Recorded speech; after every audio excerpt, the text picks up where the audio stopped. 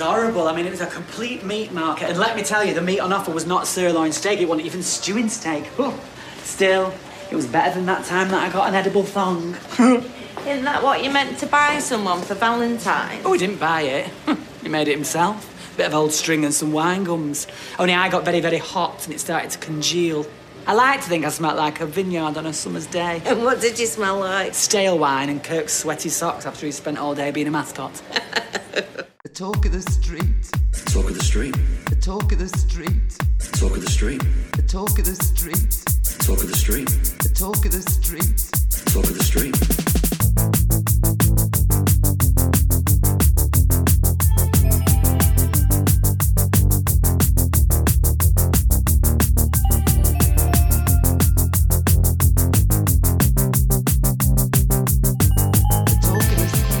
Hello and welcome to episode 194 of The Talk of the Street, an unofficial Coronation Street catch-up podcast where one of us warned on Twitter last night that they'll be doing an awful lot of swearing this week, so maybe you'd like to start off with shitbag. I'm Gavin. And I'm going to swear a lot today. A lot. So much. Less is more. No.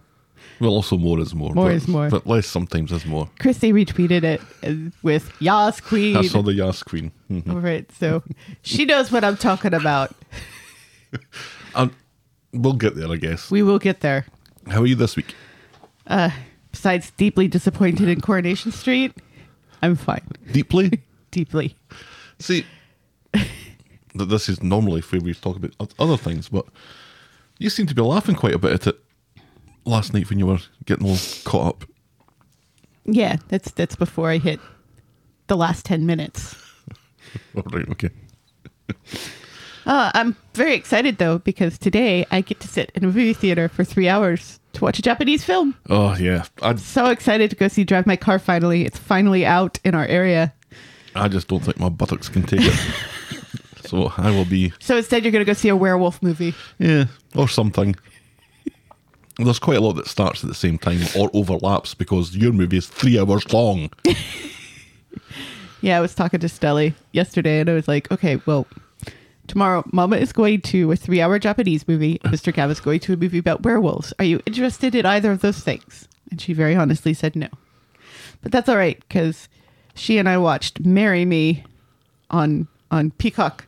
Oh, that's on TV? That's just out in the... Yeah, it's in theaters and on Peacock. So we watched that on Monday. Oh, God, or no, got Tuesday. Owen Wilson in it, isn't because it? it's got Owen Wilson in loves him it. and his stupid crooked nose. Although even she admitted that Owen Wilson very much looked like Ellen DeGeneres in this movie. And then Monday we might go see Dog with Channing Tatum. Oh, yeah, I saw that was out. Which made me think this is a animal movie that we have to go see along with Pig and Lamb. We didn't see Antlers. And Wolf. And Wolf, yes. And then we saw First Cow. Remember First Cow? You hated First Cow. What a terrible movie that was. There's a documentary called Cow that came out last year that we haven't seen. So we'll have to seek that out. Mm-hmm. But Stelly called Dog a movie made for moms. Yeah. Because Channing Tatum. Do you always want to say Tatum Channing? No. I do. I can never work out if that's his name or not. Because they both sound plausible, fairly equal in my mind. Yeah. So he's a dog in this movie then? No, he's he's got to take a dog from one place in the country to another place in the country for the funeral of the soldier whose dog it was. I'm going to guess that he doesn't like the dog to start with, and then by the end he's going to love the dog. I think it's the dog who doesn't like him to start with and is a troubled dog. Interesting twist. Has problems and everything. Shits on the carpet, that sort of thing. Barks, bites, knocks water bottles out of his hand. Wow. But he is shirtless a couple of times and sweaty. So that's why Stelly said it's a movie made for moms. Yeah, so I guess Owen Wilson wasn't sweaty in Marry Me then. He was. Wow. He was not. He was sweaty in the other movie he made with J-Lo.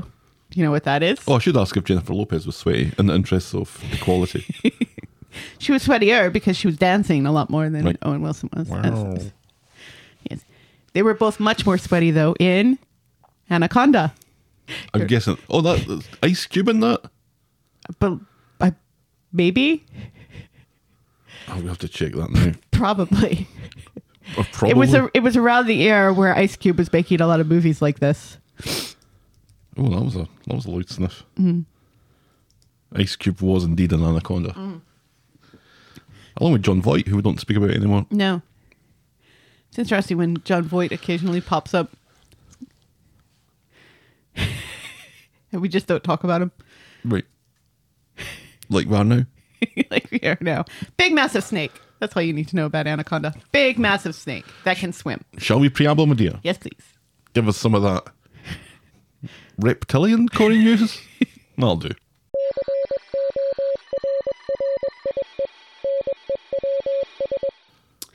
Times have certainly changed on the show.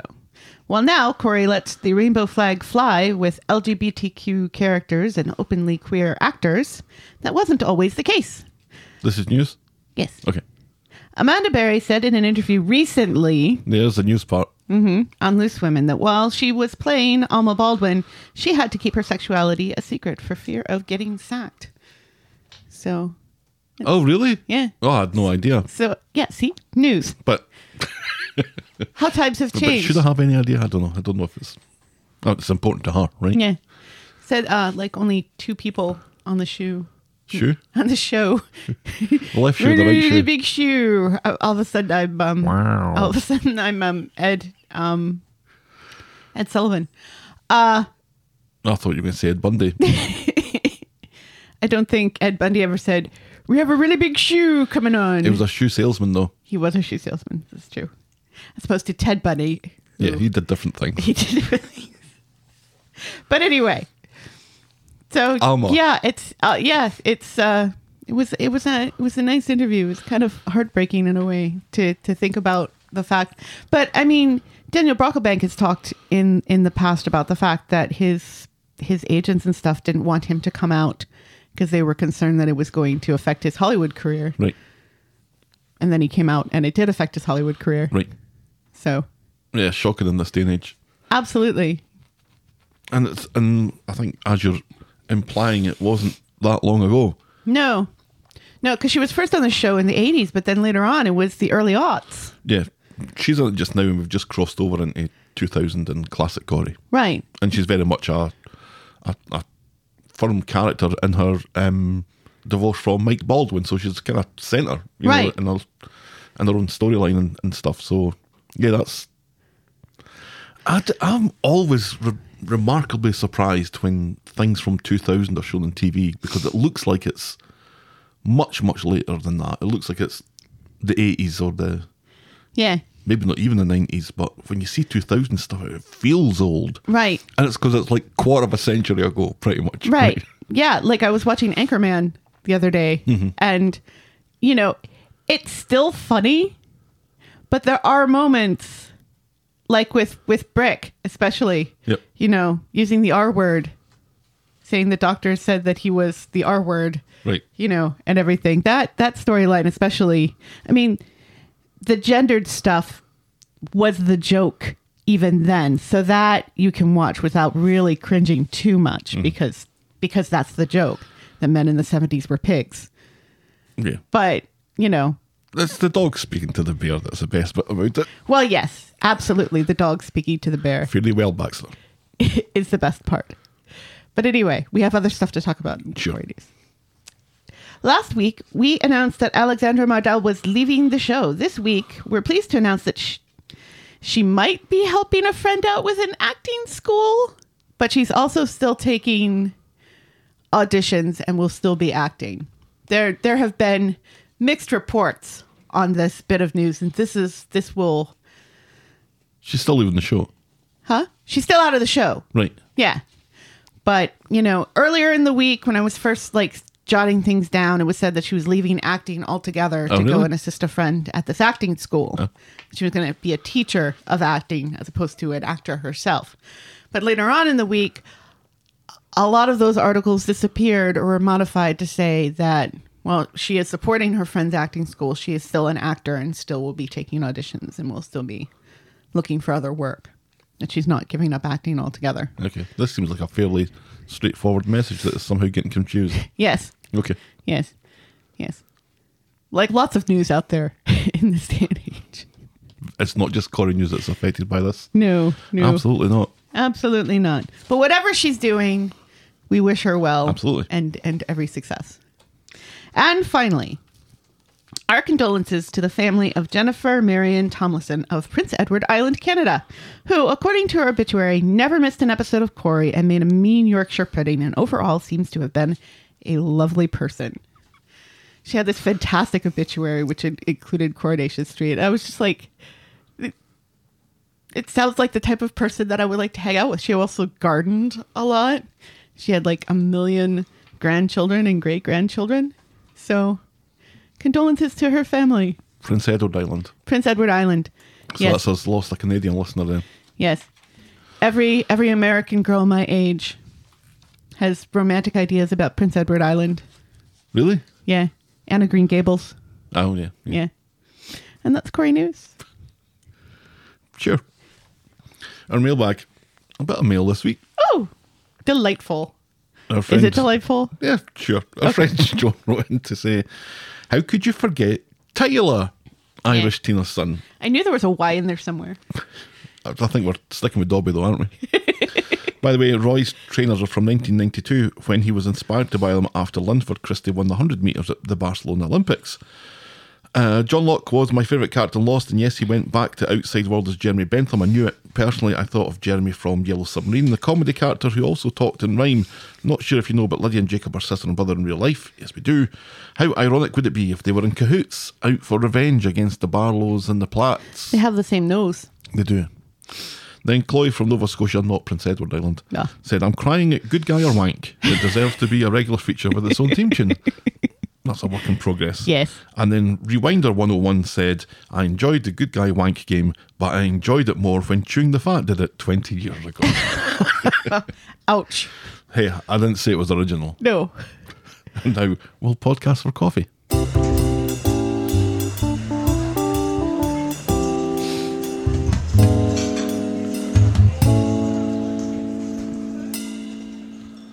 Thank you to Connecticut Trisha. What? We have somebody from Connecticut? Yep. Aw. Her name's Trisha. And she bought us coffees this week. Thank you, Trisha. Thank you, Trisha. Enjoy We'll your have to coffees. go to Dunkin' Donuts just because. Oh, but which one? The one in that BP garage or the one across the street in that other BP garage? Yeah, unfortunately, that doesn't happen here in Michigan. We have to drive 20 miles to the nearest Dunkin' Donuts here. Yeah. I know all of our New England fans are just having mini heart attacks just thinking about having to drive 20 miles to a Dunkin' Donuts. There are certain Dunkin' Donuts that have smaller Dunkin' Donuts inside them in Connecticut. Enjoy your coffees, guys, and thanks as always for your hilarious and fun deconstructions every week. You're more than welcome, Trisha, and thank you for buying us our coffees this week. I'm drinking mine out of my standard Talk of the Street mug. Yes, and I'm drinking mine out of my standard... Floral. My dad's ex-fiance, Pam's collection. Yeah, was you it just- Pam? Yeah, it was Pam. See, you went from not knowing to being sure and then back to not knowing again. Right, because it's funnier that way. Right. If you want to buy us next week's coffee, you can go to ko-fi.com, that's ko-fi.com/the talk of the street, if you think this is worth a couple of bucks. Personally, yeah. That's your decision to make. Obviously, you think this is worth a couple of bucks, or else you wouldn't be doing it. I'm in it just for the love of Corrie. And then YouTube's.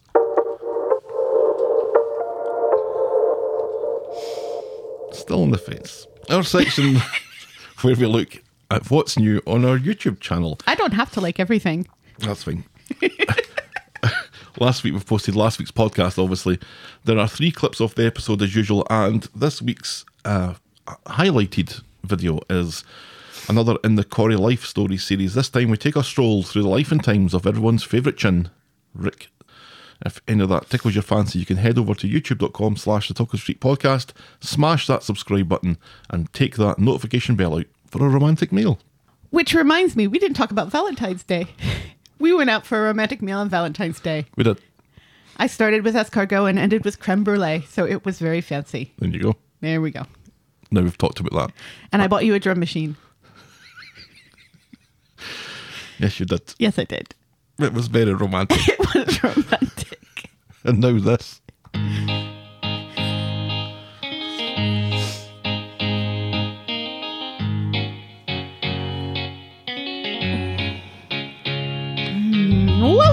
welcome, welcome. Well, welcome to Last Year Tonight with me, John Oliver. Just enough time to quickly talk about fridge acoustics.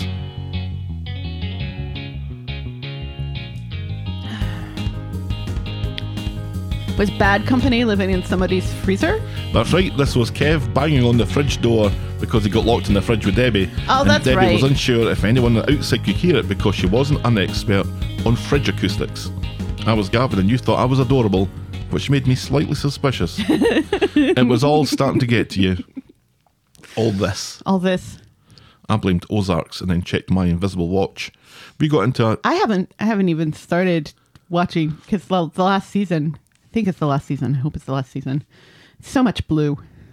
So much blue. Yeah, everything's got a hint of Everything's blue, isn't it? blue in that show. We got into a jab/jag debate. You never thought we'd get to the point where we had Smoking the Bandit references on the podcast, but we did. That was Timbot 4000, thinking that we've got ourselves a convoy. And now we're referencing Anaconda. I was going to have her work cut out for her if she's going to predictably be the hero again, as Kev and Debbie are cryogenically frozen in the bistro fridge. A minor health scare that could have been treated with half a pack of Rennies forces Tyrone to change his breakfast regime and take up yoga. Todd impresses Billy with a getaway to Bletchley Park and finds a buyer to strip all the pews out of his churches. Remember? Yes, I Billy remember. wanted to sell all the pews out of his churches. Yes. Grace is beginning to wish that the baby in her belly was also her friend Lisa's, as Michael promises to be involved in his child's birth. The Undertaker is on the lookout for someone to drive a fancy car slowly, and Eileen thinks she has narrowed the shortlist down to 2. And thanks to Feathers, Leanne is cooking pancakes, contemplating hill walking with Steve, and reckons she's come out on top in a fight with the florist van. Gail's feet probably can't reach the pedals. Shona is bored now. Peter has a special dish for the pieces with flat edges.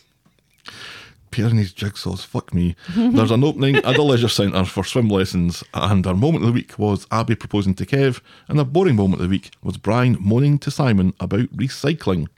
And that was Coronation Street and the Talk of the Street, this time last year. Shall we dive in, Sniffy my dear? Yes, please. Our first storyline this morning is Lydia's Oyster.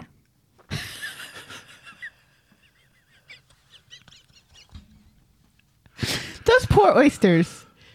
They gave their lives to feed and nourish people, only to be chucked in the garbage. If you believe the hype, they're still alive. On Monday, That's even worse. Adam is wandering around the factory without a visitor pass with Sarah as they discussed his important meeting at the Rape Hotel and they insist to each other how they'll miss each other, and they choose to be generally all lovey-dovey in earshot of Lydia, who is mad and a woman. Lydia is showing off her fancy bra to Beth and Kirk. Sarah spots it and worries it's from Lydia's married fancy man. Lydia claims that he's blowing hot and cold at the moment, and Sarah doesn't think that this is fair on Lydia or the man's wife. Yeah. Sarah calls Adam later but decides to have him on speakerphone so Lydia can overhear his room number being mentioned at the Rape Hotel. Well, that was convenient. Wasn't it? Yes. Sadly, Adam's meeting is going on longer than expected, and Sarah decides to steal supplies from the knicker factory to coax an erection from Adam later. Adam Yeesh. Adam calls Sarah later. He has to cancel because his client is crying or something. The Valentine's Day rendezvous at the Rape Hotel is off. Big order complete. Carla leaves for a romantic spag ball with Peter. Sarah sees Lydia leave, who's all dressed up. I'm wondering how she got all dressed up. What do you mean? Well, she was all dressed up. Yeah? She was at work. She probably brought the clothes with her to work so that she could go straight from work to wherever she's going. You think? Yes, I think it looked... You've never done that before? Not in a soap opera, I haven't. I used to do that sort of thing all the time.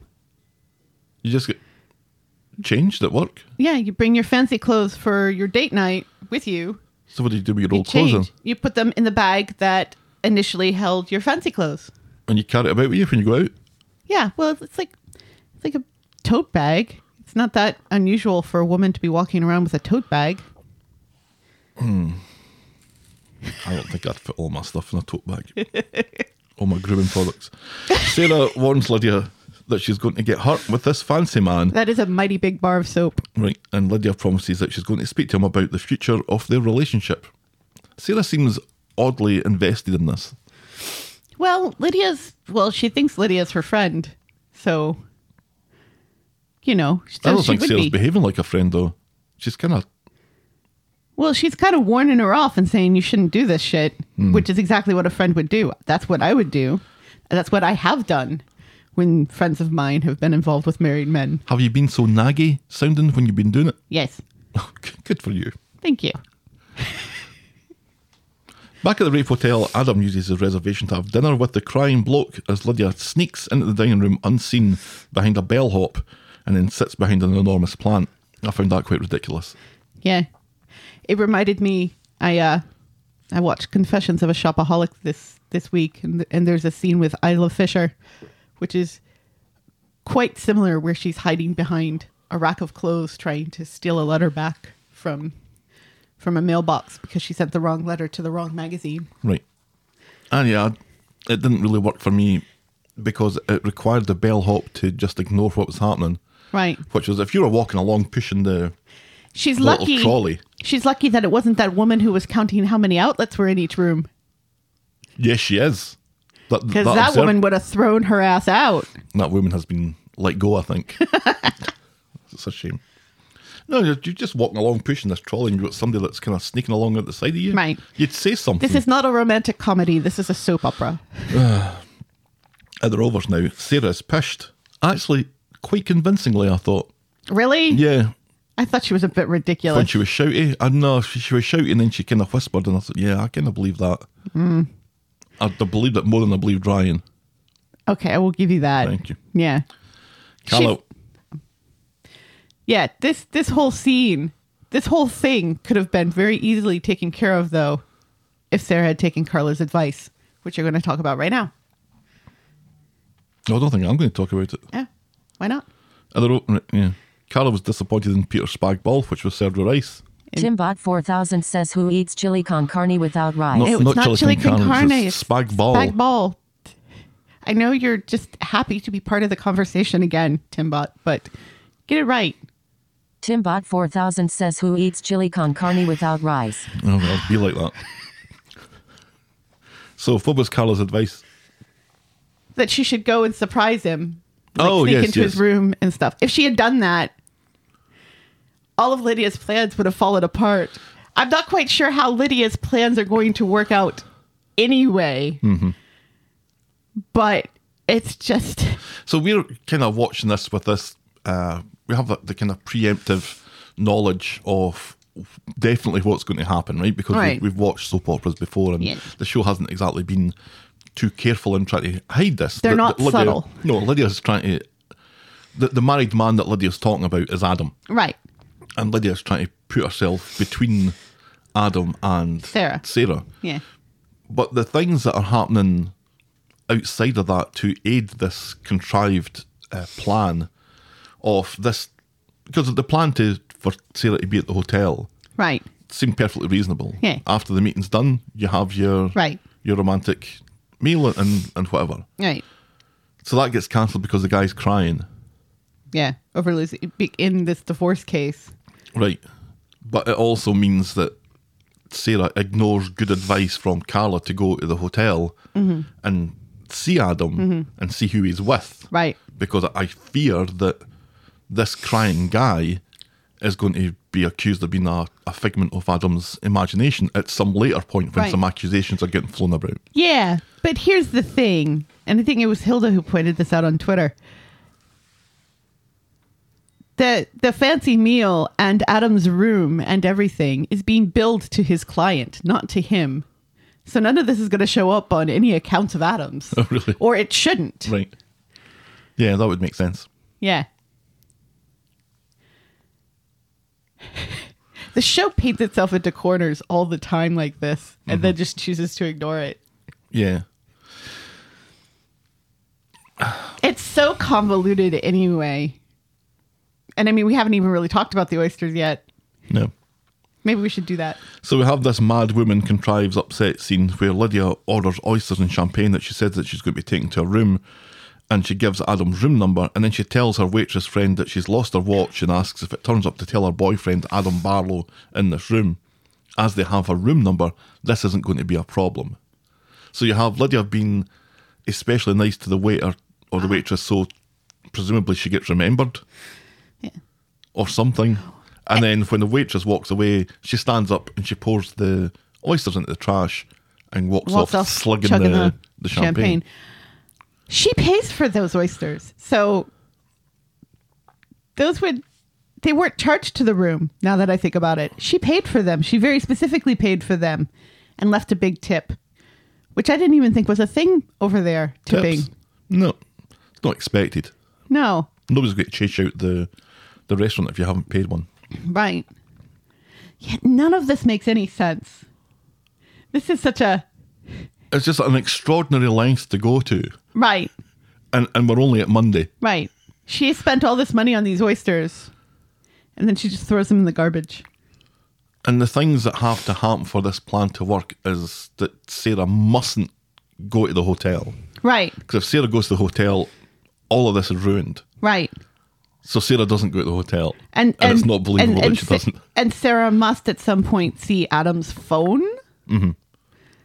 And look at a bill and have some reason to or is the doubt this hotel story. going to call Adam and say, hey, we found your girlfriend's watch? But Which she puts in a plant, by the way. She takes it off and puts it in a plant. That's where watches go when they fall off your wrist. into a plant. And also, again, all of this stuff was charged to Adam's client. So would they be calling the client about the watch? Would they even have Adam's phone? I have no idea. Well, they would have to have his details if he has a room. Yeah, I suppose. Do we know that it's the client that's paying for all this?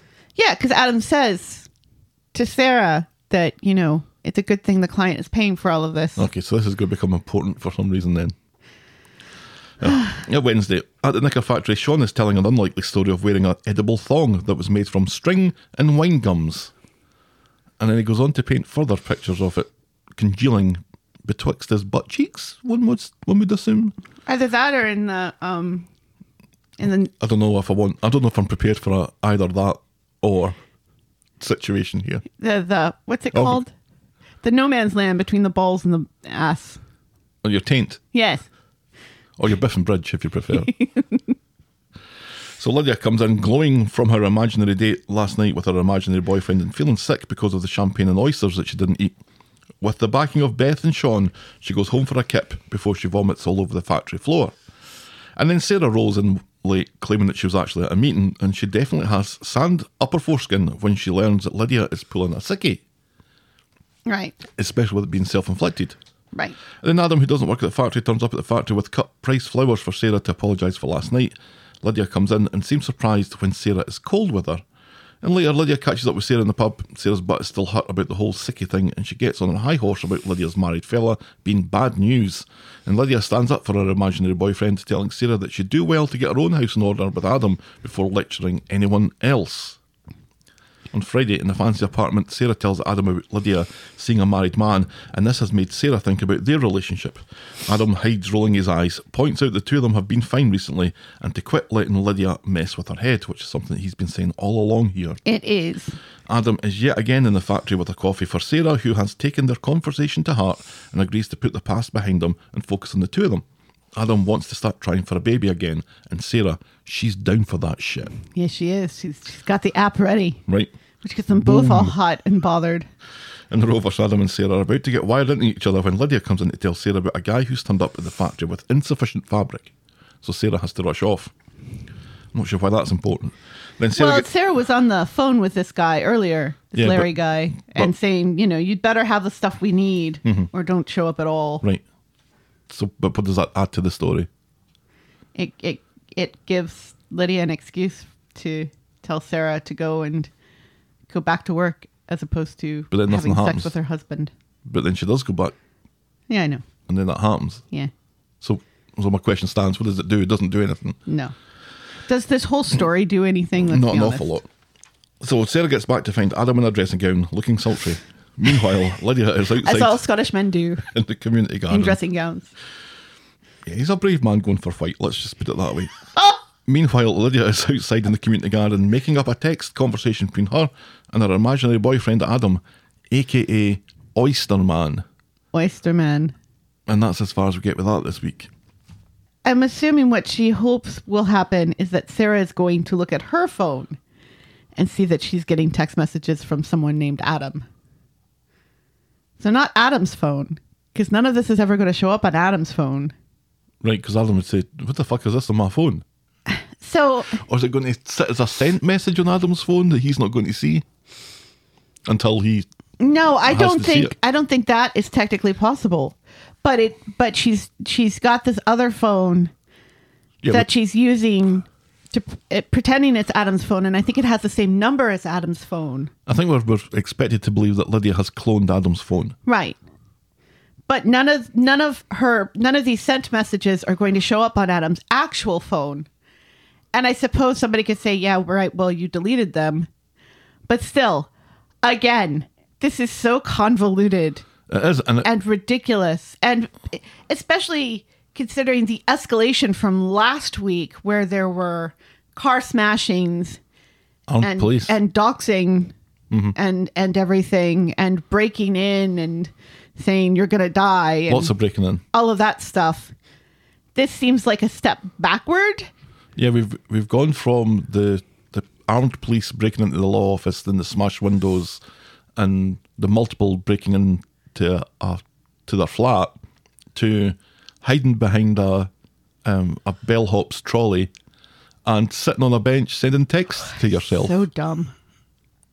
Are we supposed to think that Adam has been less than chivalrous during his... Well, I think we know that he's been less than chivalrous, but really less than chivalrous at Edinburgh Uni for this whole revenge thing to be as consuming of Lydia's time and effort as it appears to be? No, I think we're meant to believe bitches be crazy.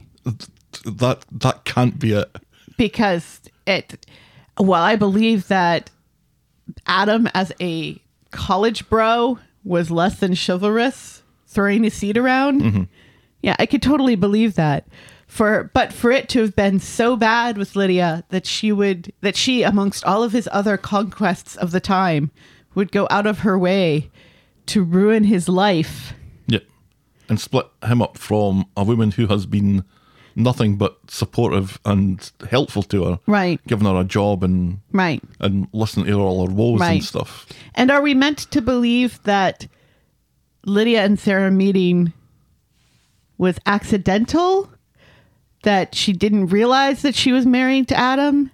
And it was only after she realized she was married to Adam that this plan popped up in her head, that seeing him again just made her go completely nuts? Or has this been a long-standing plan of hers to work in this industry on the off chance that she might meet Sarah, which will give her the opportunity to take her revenge on Adam? Based on what we've seen, I think we might be witnessing the culmination of her 10-year plan. Oh my God. This is such a long game that she's been playing. Yeah. And it just... I mean, I guess where I'm going is I'm thinking that maybe Adam's raped her. And this is how she is getting her Right. revenge on him. And if that's the case, I'm really concerned because it makes it seem like, Oh, it's terrible if that's the case, yeah. oh, did he really? Or is she just making it up in her own mind that that's what happened? Mm-hmm. Or, oh, she just took it wrong, etc. The show has just been the absolute worst to women this week. And this is not the worst that will happen, Yeah, but I it's... thought this was going to be the swear fest, but no. No, because it gets worse. There is an aspect of the story that I will be talking about later when we compare and contrast the police's reaction to an anonymous phone call as opposed to the police investigating an actual crime with evidence. Right. The ship. Well, but They need more women. I know there are women already in the writer's room, but either A, they need to be listened to more, or B, they need even more women in that room because the show this week has just, and not really just this week, because a lot of this stuff has kind of been going on for a while. You know, we kind of applauded when they were going to do this whole upskirt thing, but that seems to not exist anymore or not be part of the, we solved it by having Daniel talk to boys about how bad it is and explain to them what consent is. Let's move on then, shall we? Please. Let's see if this is a storyline that's going to infuriate Helen. It is a fistful of grannies. I'm a little infuriated, but not by the grannies. Well, sure. On Monday, Bernie has burnt the fish fingers because women can't cook. They're charbroiled. Chesney They're fancy. rushes down to complain that the kids are all hungry for fish fingers and they don't have money to buy more fish fingers. Bernie gives Ches and Gemma a voucher for a free meal at Speed Dial, but Ches is worried how this is going to look, and that would leave Bernie in charge of the kids, and you know what that means. Oh, God. Just kill Chesney now. Kill him. Kill him. Wow. Gemma and Chesney have had their Speed Dial meal without checking if the voucher is valid, and of course it isn't. And Yasmin makes a big deal of it until she remembers the storyline where the pair of them are skint, and so she gives it to them on the house after all. Beth is in and noises them up about the stolen money. Beth is so mean. Yeah, which Ches announces has been donated to a homeless charity by Dev when no one came forward to collect it, something that Yasmin overhears. And is interested in. Gemma swears at Beth in sign language, and then she and Ches leave. Chesney once more mortified by that bloody Bernie. Right, yeah, this is all Bernie's fault for, not checking the voucher, and yet they sat through that whole meal without checking the voucher. Right. You read the voucher. Yeah. Because you know there are exclusions on that voucher. Right, and that they expire eventually. Or maybe Yasmin, when she's serving them, spots the voucher on the table and says, by the way, that voucher, no valid. Right. Because it's a special meal, because it's Valentine's Day. Yeah. So Gemma and Chesney get home unimpressed to see that Bernie has been painting with the kids. Well, Chesney complains. Gemma is impressed. Chesney complains. Even though those kids are all bathed, all fed, all watered, whatever that means, and all asleep. All the juice has been squeezed out of them. She has done everything for those kids. Who's But going to be the one who's that's going to going to left to clean up tidy all up? this mess? Me, says Chesney. And thanks to Bernie, they're all social pariahs now. Gemma points out that Bernie's doing her best and the kids love her because she does things like painting with them. Right, yeah. When was the last time we had, we did anything like this with them, Chesney? The answer? Never. On Wednesday, Chesney's complaining about something. Who fucking cares? Also, I'm really impressed by the art skills of children who are, 2? Yeah. This is what happens when you keep them in the attic and you force them to paint 24/7. It's a million monkeys and typewriters. And every once in a while you trot one of them out. Here's this one. Do you like this one? No. Oh, backing away from that. He gets upset when Bernie doesn't care about the things that he cares about, but she refuses to acknowledge him until he announces that he's putting the past behind them now. Everything's sorted. So Gemma suggests that they all go to do something nice and cheap, mainly cheap. So they get back from their walk to find Linda banging on their door. Let's all take a moment to remember that Linda is Izzy's mum, Joseph's granny. She's on her way home from Belize, I think. Yes. Because people go to Belize. And popped in to say hello. Linda does. They arranged to meet up later once Chesney has cleared the human excrement from the walls. So Linda goes to the cafe while they all get their stories straight. Linda needs to find out nothing about Joseph's disappearance and subsequent money scam. And then Linda comes along and makes herself at home, keen to see how wee Joseph has been doing. Yes, says everyone. Later, after Joseph gets home, Linda offers to take everyone out for dinner at the bistro later. So at the bistro, Debbie nearly blows it with Linda, telling her that Joseph isn't long out of hospital. Ches and Gemma make up a story that Joseph was knocked down by an ice cream truck that also sells kebabs, because it's diversifying. Right. Joseph reluctantly goes along with this lie, but cheers up when Linda announces that this is her treat and they can order whatever the fuck they like. Aw, that was nice. Joseph's wee face. Yeah. We can order anything? What? Fish fingers, please. Because that's exactly what would happen, right? It's like, ooh, anything? Well, then I will get the fish fingers and the macaroni and cheese. Mm-hmm. It's like when Betty was little and we would go to Mexican restaurants and he would order a cheeseburger. I tell you, that was a good cheeseburger. They made a good cheeseburger at that Mexican restaurant. You've got the wealth of Mexican food, but no, it's chicken fingers or cheeseburgers. I used to go shopping with my grandparents and my mum on a Saturday afternoon when I was 5 or 6 or whatever, and we'd always stop by Wimpy on the way home, and Wimpy was like a hamburger chain. Of course it was, because Really, really good. I'll gladly pay you Tuesday for a hamburger today. Exactly. And I would only ever get allowed to get a drink because I'm going home to get my dinner. And then the times when I was allowed to get a cheeseburger, those were the best days ever. Why would you even bother going to Wimpy's if you're just going to get a drink? The milkshakes. They did the good milkshakes. Yeah. Shamrock shakes are out again. They are. Yes. On Friday in the morning, in the UK, they're doing a Big Mac, but instead of beef patties, they're doing chicken. Do you know what they are doing here in America? Merca.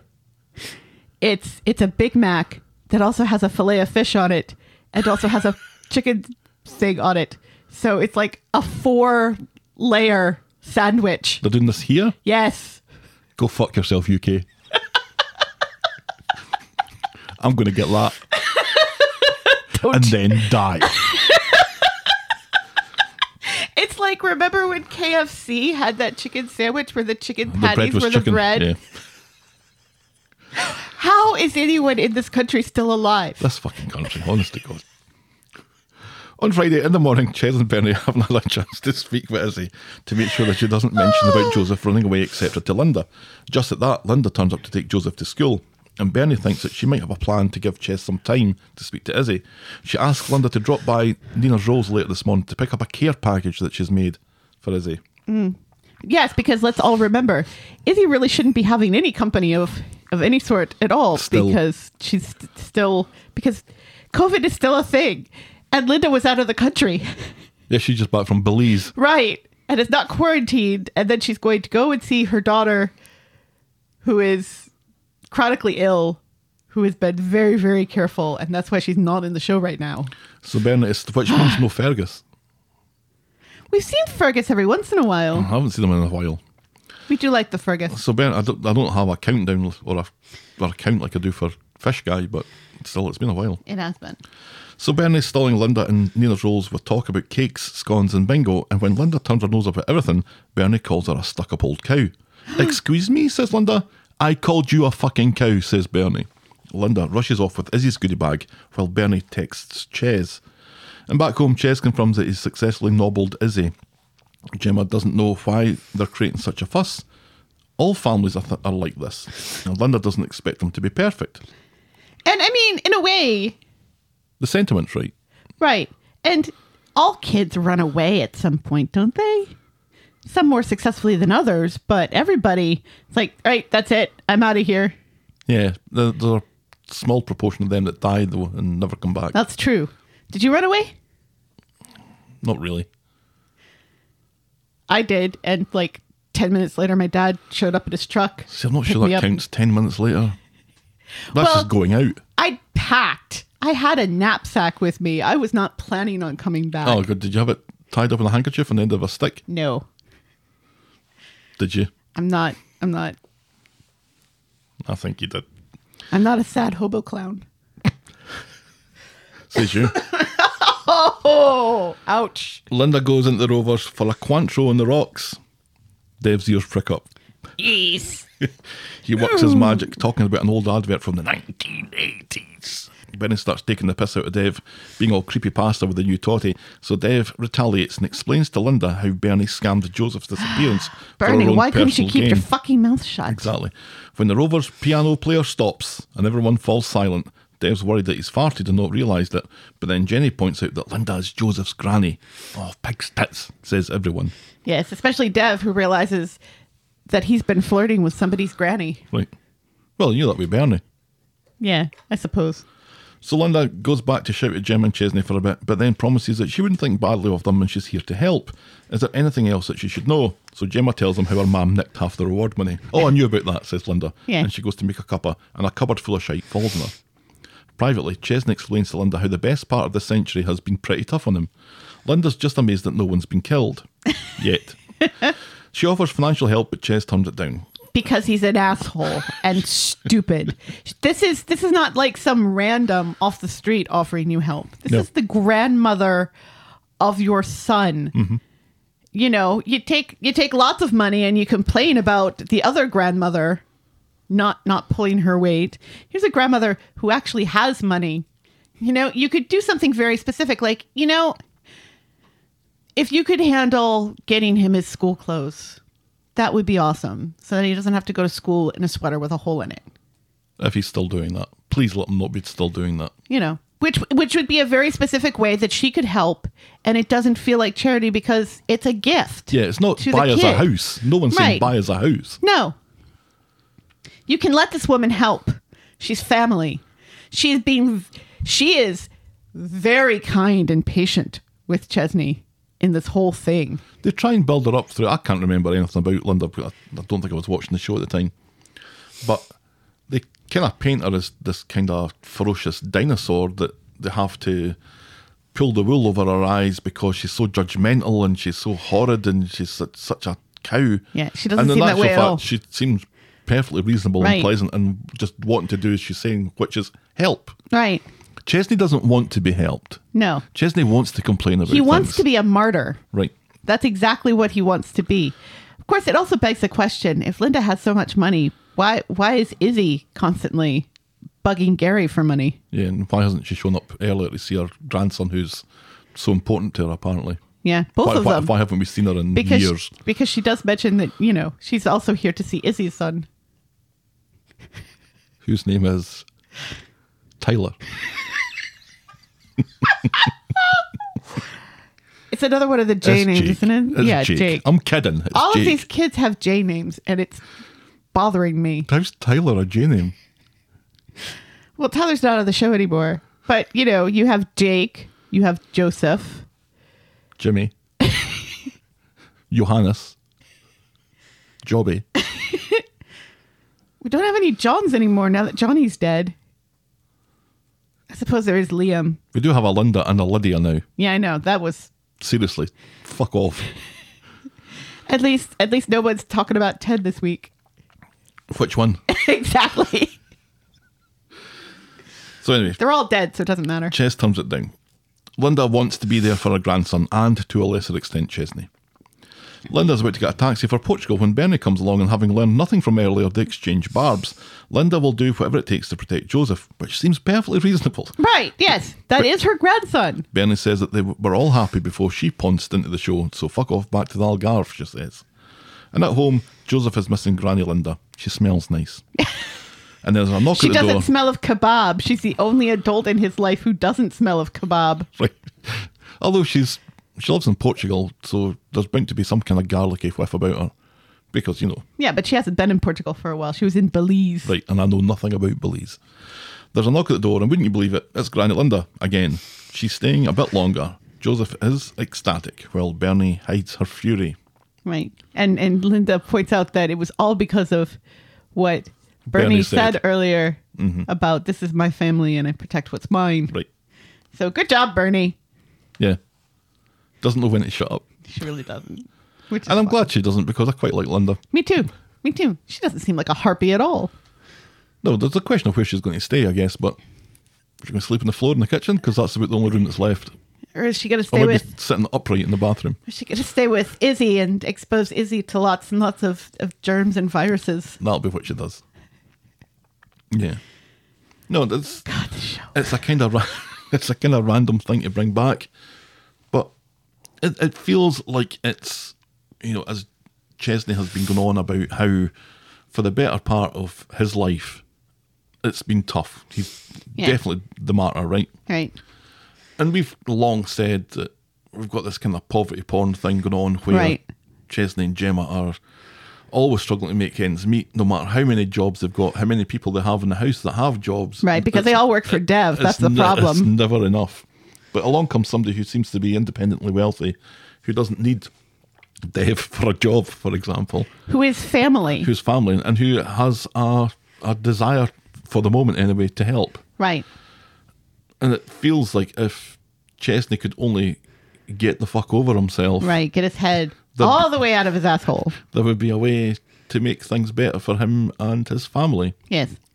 But he's not going to take it. No. Or he's not going to take it easy. No. No. Because that would be boring. Well, here's the thing. You've got this, and this I think is part of Chesy's problem. Is that he's a character who's been in the show since he was 10. Right. Any long-term plans that they had for storylines for him that were interesting have long been exhausted. Right. So we're looking for things that are going to be a little bit, make life a little bit different for him.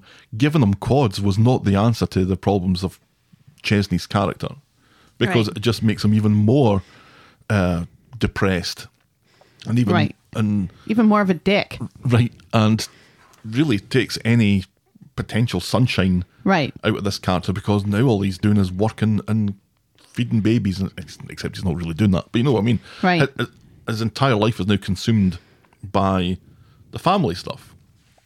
So he has no scope to be an interesting character involved in interesting storylines, because he's been so dull for so long. Yeah. It's just impossible to get him out of it. I did find it hilarious that once again this week he was done in by a brick. Yes. It was a Lego brick, but still. And If they all- anybody on that show you want to see step on a Lego brick, But did he deliberately step on it? it's Chesney. Did he It have was himself? hilarious. Gemma saying, I left those out so I would remember to take them upstairs, which is totally something I would do. Only not leave them. I would put them away in the bin and then have the bin out somewhere where I'd see it and remember to bring it upstairs. But still. Yeah, it's funny because Simon Gregson recently has said that he would like for Steve to move away from the Cobbles, kind of for the same reason. You know, there's only so much you can do with a character who's been on the show That's exactly right. forever. Right. You know, so there are only so many punchable faces Yeah. for Steve to react to. So now his stories are, he's kind of vicariously living through other people's storylines. Right. Yeah. He's no longer the Lothario. He's now the dad worried about all the other Lotharios. Well, he was a drug runner back in the day. Right. And he was the guy who was running off to, on the cross-channel ferry to bring back dodgy cigarettes to sell to the corner shop. And you know, he's had his hands in some very, very questionable pies over the years. Right. And yet when all of this stuff... We're getting ahead of ourselves. And yet when all of this stuff happens, it's, oh, I'm worried because she's Tracy's daughter. We're getting ahead of ourselves. Yes. Let's move on to our next storyline, which is Tim's mum about the house. Yay!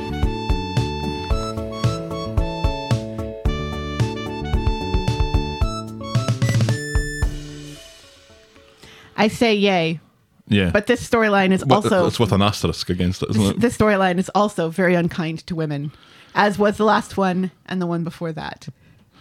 On Monday, Sally gets home to find Tim and Tim's mum having an 80s movie night. Sally's got him a They're watching Goonies. They're watching a variation of Goonies, which I didn't know was a thing. Sally has got him a sex countdown for Valentine's Day, which Tim's mum looks on disapprovingly. Right. Tim nips off for a bath, which allows Sally and Tim's mum to have an argument. Sally expected some time together with her husband on Valentine's Day. Rightly so. But Tim's mum is doing her best to cock block her son and encourages Sally to suppress her urges. Oh my God. Tim is disappointed that Tim's mum was on the phone throughout Goonies Never Say Die. Goonies Never Say Die? Is that a thing? No. In the movie Goonies, they say never say die. Oh, do That's they? not part of the title of the movie. I say that a couple of times. Sally comes back from the shops. Tim's mum apologises to Sally for worrying, but then announces that she's applied for a course of heart health at the university, and no one gives a shit. Sally rolls her eyes. And I thought that was a bit unkind at that point. You know, because, you know, at least she's bettering herself and she's trying to understand things a little better, which is not necessarily a bad thing. She is so fucking annoying, though. The I'm whole falling out of love with Tim's mum. the whole A couple of weeks ago. the whole sex stuff just really angers me because it's like, can you imagine your mum No, I'm not coming no. up to me and saying, you know, Gav has a poor heart, so could you please not excite him sexually for a couple of weeks? I mean, I know she hand washed my underwear, but still, I don't think we were at the level of intimacy where she would be criticizing our sex life. I think... My mother, on the other hand, yeah, that's a completely different would kettle of never fish. clean your underwear and yet would constantly put her nose in our sex life. but not like that. Right, I'm done. Thanks for Goodbye, listening to another folks. episode. On Wednesday, Tim's mum has started her course already. She's wearing headphones, so she's shouting a lot. Right, because, old ladies don't know how to use technology, and she can't figure the Bluetooth out. And she can't take her headphones off to talk to her son, so she has to shout. Right. Except when Sally comes down the stairs, and then she can hear Sally perfectly. Sally isn't pleased about the whole of the dining table being taken up by her, but then gets a call and she heads upstairs to take it. Later, Tim's taking a nap when Tim's mum sneaks up on him to take his pulse for a stupid course thing. He's all stressed out now. Thanks, Tim's mum. And there's another scene where Tim's mum continues to be annoying about cardiology. Right, yeah, where she takes his pulse wrong, she counts wrong, so she thinks he's in tachycardia, which he obviously isn't because he's walking around and speaking. Tim's mum's learning an awful lot about the heart on day one of her course, isn't she? Right, yeah. And she's like, is it really a course, or is she just reading the Wikipedia entry for heart? no, because you could see the guy in the white doctor's coat. So he's on reading out the computer. Wikipedia entry then. Sally comes home and is unimpressed by Tim's mum's cardiology hijinks, calling her a checks notes fucking nightmare. Then she tells Tim that the call earlier was about solar panels. No, really. No, really, it was about solar panels On Friday, in Manchester. Tim comes down the staircase of discovery to discover Sally on the phone to Judy. He's overheard that Gina has been having a hard time with her bipolar recently. Tim tells Sally to go and see how she is. He has his mum and he'll be fine, but Sally will have none of it. Right, she points out to him, look, you were just complaining about your mum stressing you out. Right. Sally's making spinach broth later. Tim's mum isn't sure that Tim will like it. Not everything I do is for Tim, screams Sally. Tim's mum has heard about Gina and agrees that Sally should visit her sister. Dr. Tim's mum has everything under control here. Later, Sally suggests taking part in an online quiz with Gina and Judy, but Tim's mum and Tim have plans for a game called Wingspan, and they tell Sally to go and play with the girls in the factory, and Sally looks like she But not feels like that. left out because of Tim's fucking mum. Right, because Tim wants to take bird watching up again. Right. And he's kind of done with the whole pub quiz thing. That's all they ever did in lockdown, so he's beyond that now. An online quiz, not pub quiz. Well, but that's what it is, though. It's a pub quiz. But they're just doing it online. Right. Yeah, I think people know. Yeah. But Well, I mean, it's... so Sally is in the factory trying to set up a video call with Gina to do the quiz. She explains how pissed off she is with Tim's mum right now, but everything she explains seems to be met with approval by the other knicker people.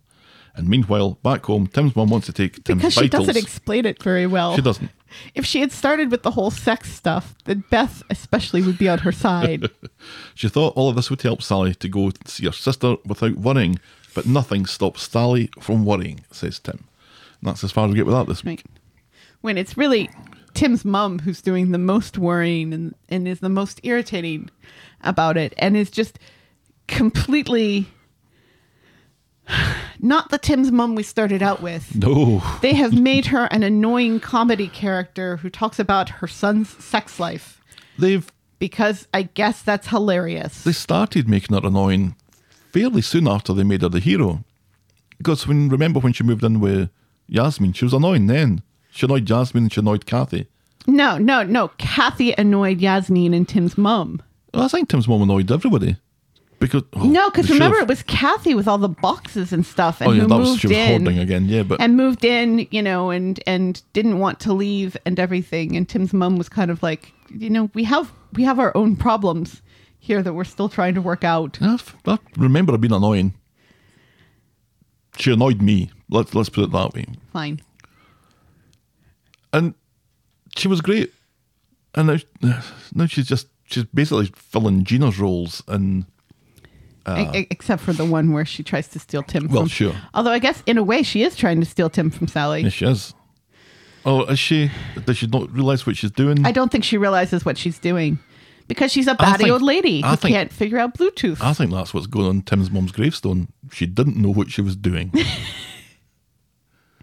I mean, I can understand where Tim's mum is coming from to a point. Because she had all of those years where she couldn't take care of her son, where she wanted to take care of her son, and she's trying to make up for lost time. But in the process, like sneaking up on him to try to take his pulse, that was, I mean, why would you do that? Creepy AF. Why wouldn't you wait until he woke up and stuff? And, ask him if it's okay if you do these things. Don't just try to do it without his consent. Not that the show knows anything about the word consent, But but Daniel I took a digress. course. Daniel ran a course on it. Anyway, Our next storyline this morning, Toya's proposal. the one ray of sunshine in a horrible, horrible week. But they even kind of steal the sunshine from this a little bit. On Friday, Toya has had a call from social worker Lou about Elsie's future. Assuming that this means the end of their fostering, Imran and Toya will be sad to say cheerio to the wee monster. Oh. So Lou shows up, and rather than taking her back, she asks how they would feel about adopting Elsie. She leaves them to chat about it and then goes to see the wee kid. And Imran wants to do what's best, but he's let them both down, he recognises, and is worried that Toya will chuck him out. It's crossed my mind, says Toya. Yep. And see, this is really nice. They're being honest with one another. But To a point. after being very dishonest with each other. Right, yeah. In Nina's roles, Toya grabs a word with Abby of all people, who does everything bar throw coffee in Toya's face and run away. Toya asks about Abby's experiences with adoption, and so she opens up about the trouble that... Toya asks about Abby's experiences with adoption and opens up about the troubles that she and Imran have been having because Imran cheated on her. Abby Yeah. assures her that Imran clearly loves her. Whatever happened, they got by it, says Abby, and she quickly runs away. All that matters is family, she shouts at the door as it hits her on the arse on her way out. Right. Well, and let's remember, I mean, the reason why Toya asks Abby of all people is because Abby is in the process of adopting Yeah, nothing I covered that. Kev's kid, whose name also starts with a J. His name is Jack. Right. So we have Jacob, Jack. Jake, Jack, and Joseph, And Jobby. brother of Dobby. Toya comes back and tells Imran that if they go ahead with the adoption, which they all want to do, she has 3 conditions. Imran immediately agrees. Right. Let me go through them, says Toya. 1 is that the past is never mentioned. Can do, says Imran. Yes. 2, no more secrets. If you have anything to say it. Imran nods and says nothing. Right. 3, we need to get married. Yes. Are you proposing to me, says Imran. You betcha, sweet cheeks, says Toya. And they smooch and hug, but Imran does a 2-second smile fade, and so does Toya a wee bit. But Imran does accept her proposal. Yes, Yes. which is nice. Which is delightful. And it's It's just the final frames of the final scene is a little bit, oh, It's- no, it's- don't, let me have it's- this. you're Let right. me be pleased and about this. it's so perfect and it's so in keeping with her character that Toya would be the one doing the proposing. Right. I really like that. I really like that they know this character and they're sticking to it. Right. You know, even her, you know, because she doesn't know that Abby slept with Imran. So even her, like, asking Abby for advice as far as adoption is concerned makes sense. Yeah, but everything else, it's just, oh, of course it has to be Abby, because then Abby has to be weird. Abby's the only one who has any experience with adoption on the street because Rita fostered kids, but she never adopted any So of you're them. really just rejecting the fact that this is just a kind of awkward conversation to make Abby awkward because she's the one that slept with Imran. Well, of course, there is that aspect, Because but also that's kind of what I'm saying. right. There is that aspect, but also there's nobody else that Toya could get advice. Well, I guess she could ask her sister who did adopt Simon. I've kind of painted myself into a corner there, haven't I? Yeah, how are you going to get out? But that was years With a ago, rich grandmother? and things have changed as far as adoption laws. But then she never gets really any advice about it. Yeah, it's gone fine. I have question marks over whether, why is the social worker bringing this up? Why don't they just continue the fostering? Because this is probably because Elsie's biological parents have evidently given up parental rights. So that's why they're offering adoption here, because it's either that or Elsie stays in the foster care system killed. for the rest of her life. Right. And nobody wants that. Not these days. Nobody wants to be bouncing from house to house to house. And they know that Imran and Toya are decent people. They're not selling Elsie into slavery or worse, Right. which does happen in the foster care system an Yeesh. awful lot. So, you know, I'm just deciding to accept this as being the ray of sunshine that it was in an otherwise fairly bleak week and ignore the last dozen frames of the last scene of the storyline. Yes. Imran and Toya are getting married. It'll all end in tears. I'm sure it will. But I'm going to ignore that for now. Do you think Imran and Toya will get married before Gemma and Chesney, who have been engaged for like 4 years now? Honestly, I don't see either of them ever getting married. That's what Linda could do. Linda could pay for the wedding of Chesney and Gemma, not Imran and Toya. Yeah, I'm sure that'd be- Imran and that'd Toya. be weird. I'm sure Imran and Toya have it handled Right. as grown-up adult professionals with only one child. All right, let's move on to our last storyline then. Which Fuck off. Fuck all the way off, you horde of cunts. oh, I fucking hate this storyline. It can die. the thing is, we started this storyline rather enjoying it. I liked it because it did have its genesis in something that I thought was good. Was the bringing some attention to this upskirting thing. We had Amy being super duper, Right. and the young crew all being pretty super duper as well. Yeah. There were many things that we've enjoyed and dished out moments of the week to Yeah. that are kind of related with this storyline.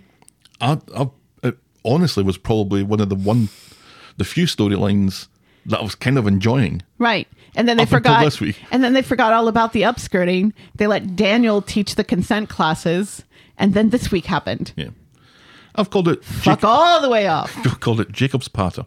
Yes, Jacob of the Jacob, Jake, Joseph, and Jack crew. On Monday- Formerly also the Jacob, Jake, Joseph, Johnny. Jack See, now you're crew. just saying words that begin with J.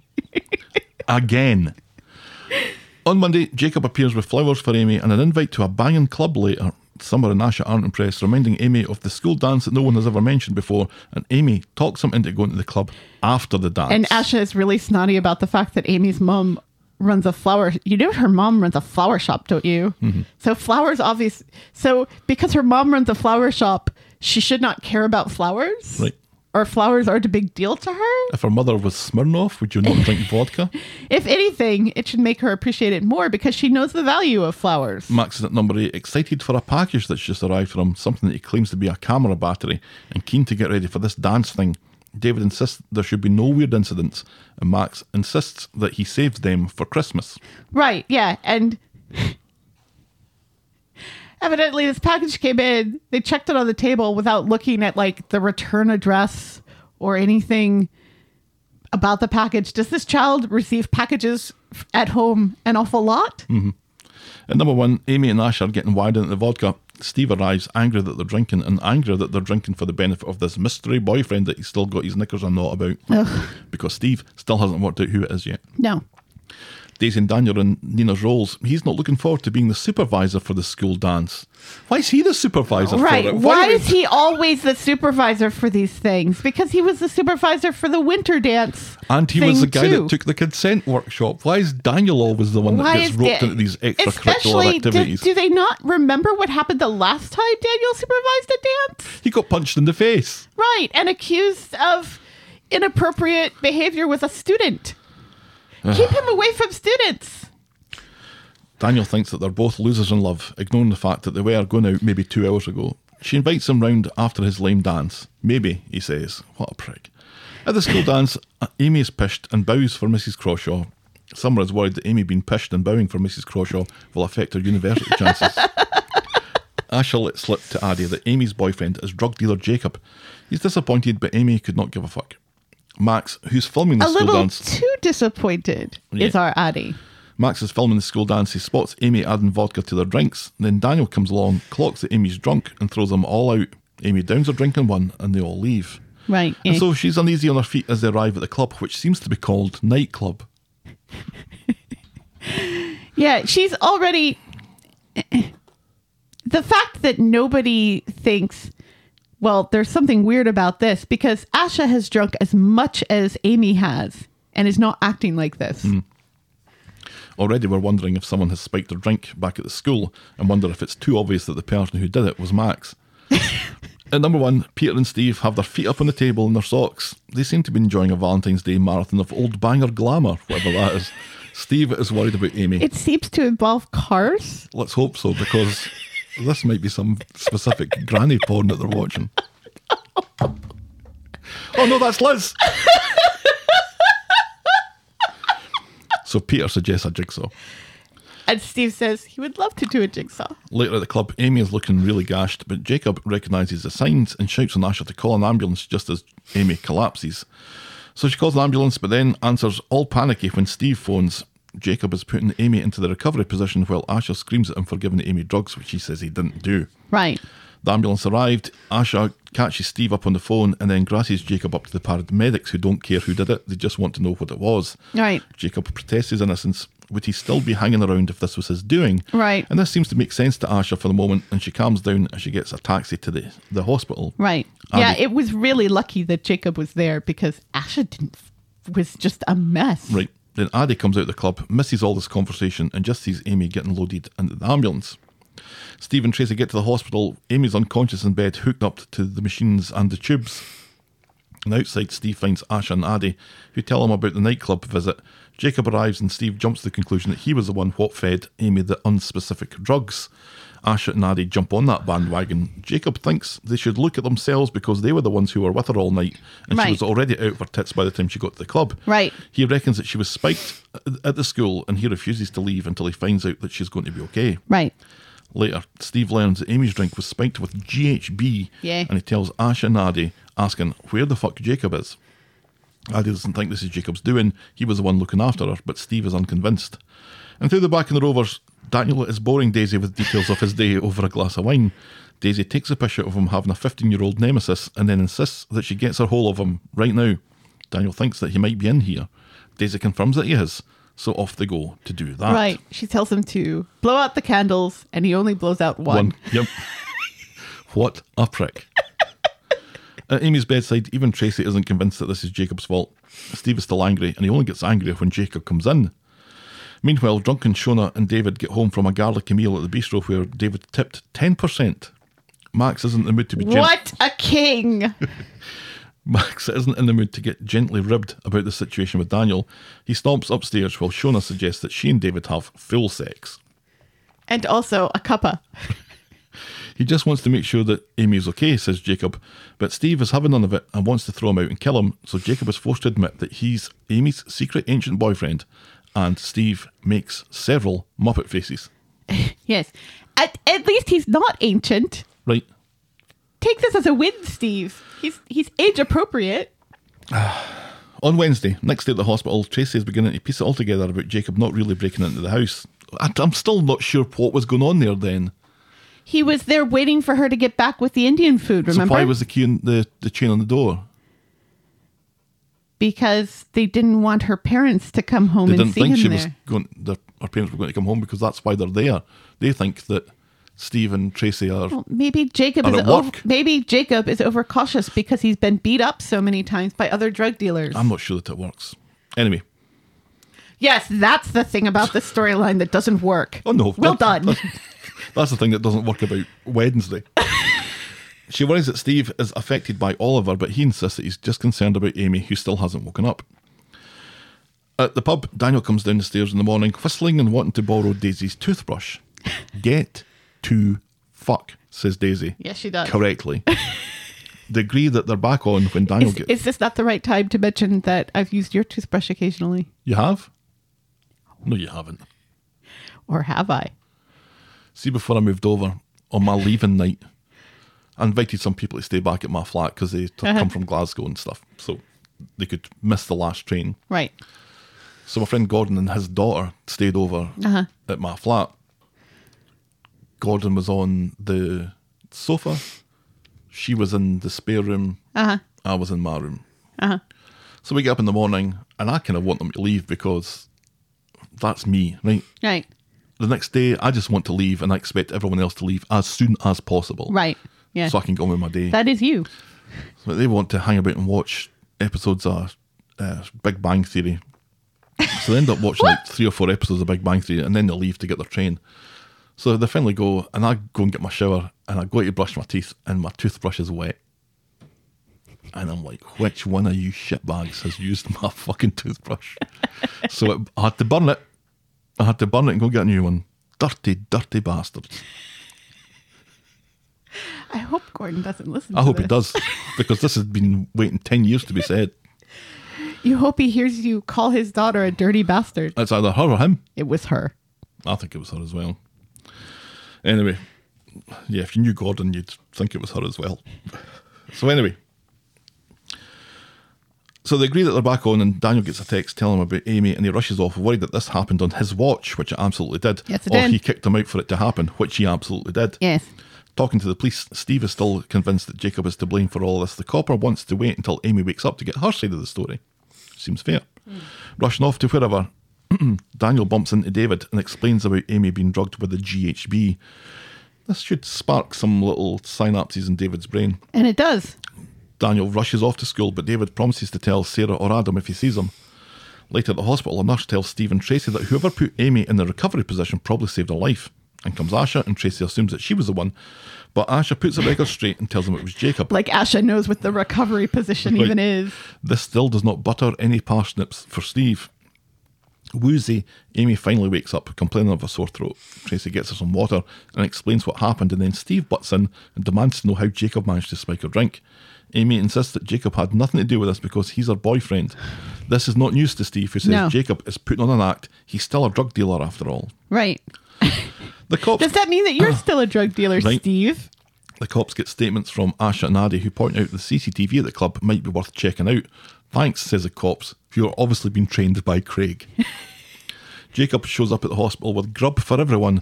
Steve isn't impressed still. Not impressed with food and sandwiches and that. Yeah, seriously. Jacob insists that again that he had nothing to do with Amy's drugging, and he points out that people can't stop them from being together.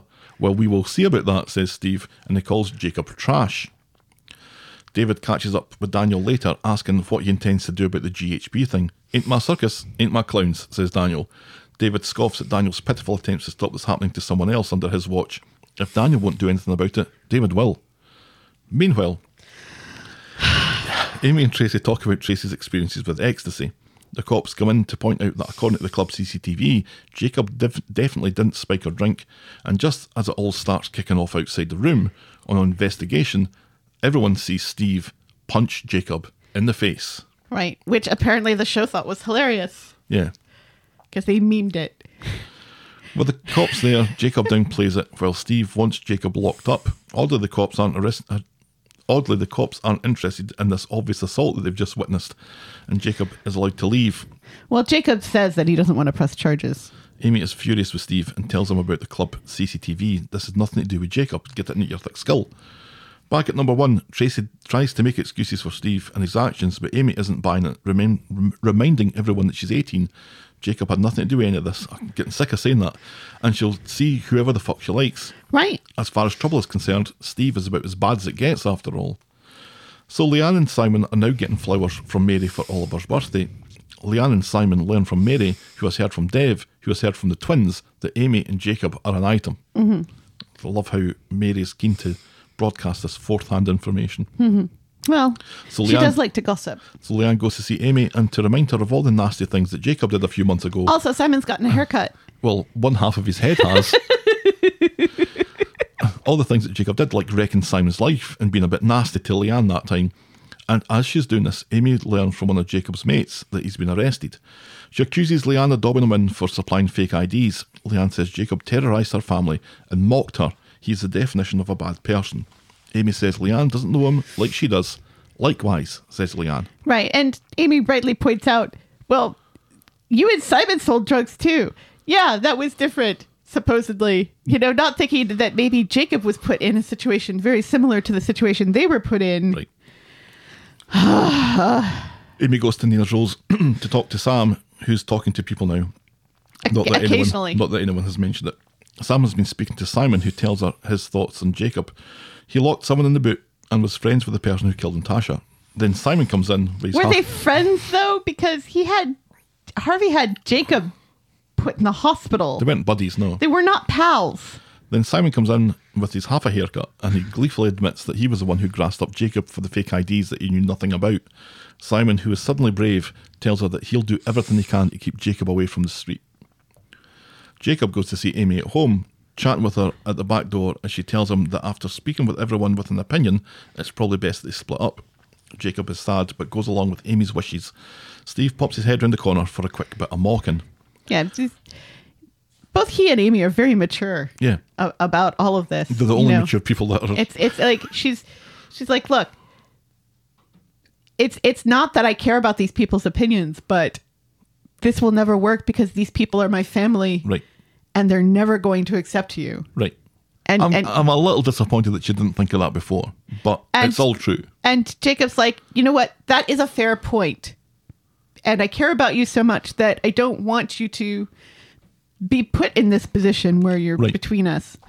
So he's devastated. You can see in his face that he's devastated, and he's thinking that nobody is ever going to accept that he's changed and that his life is worthless. I'm really kind of concerned about the kid. Mm-hmm.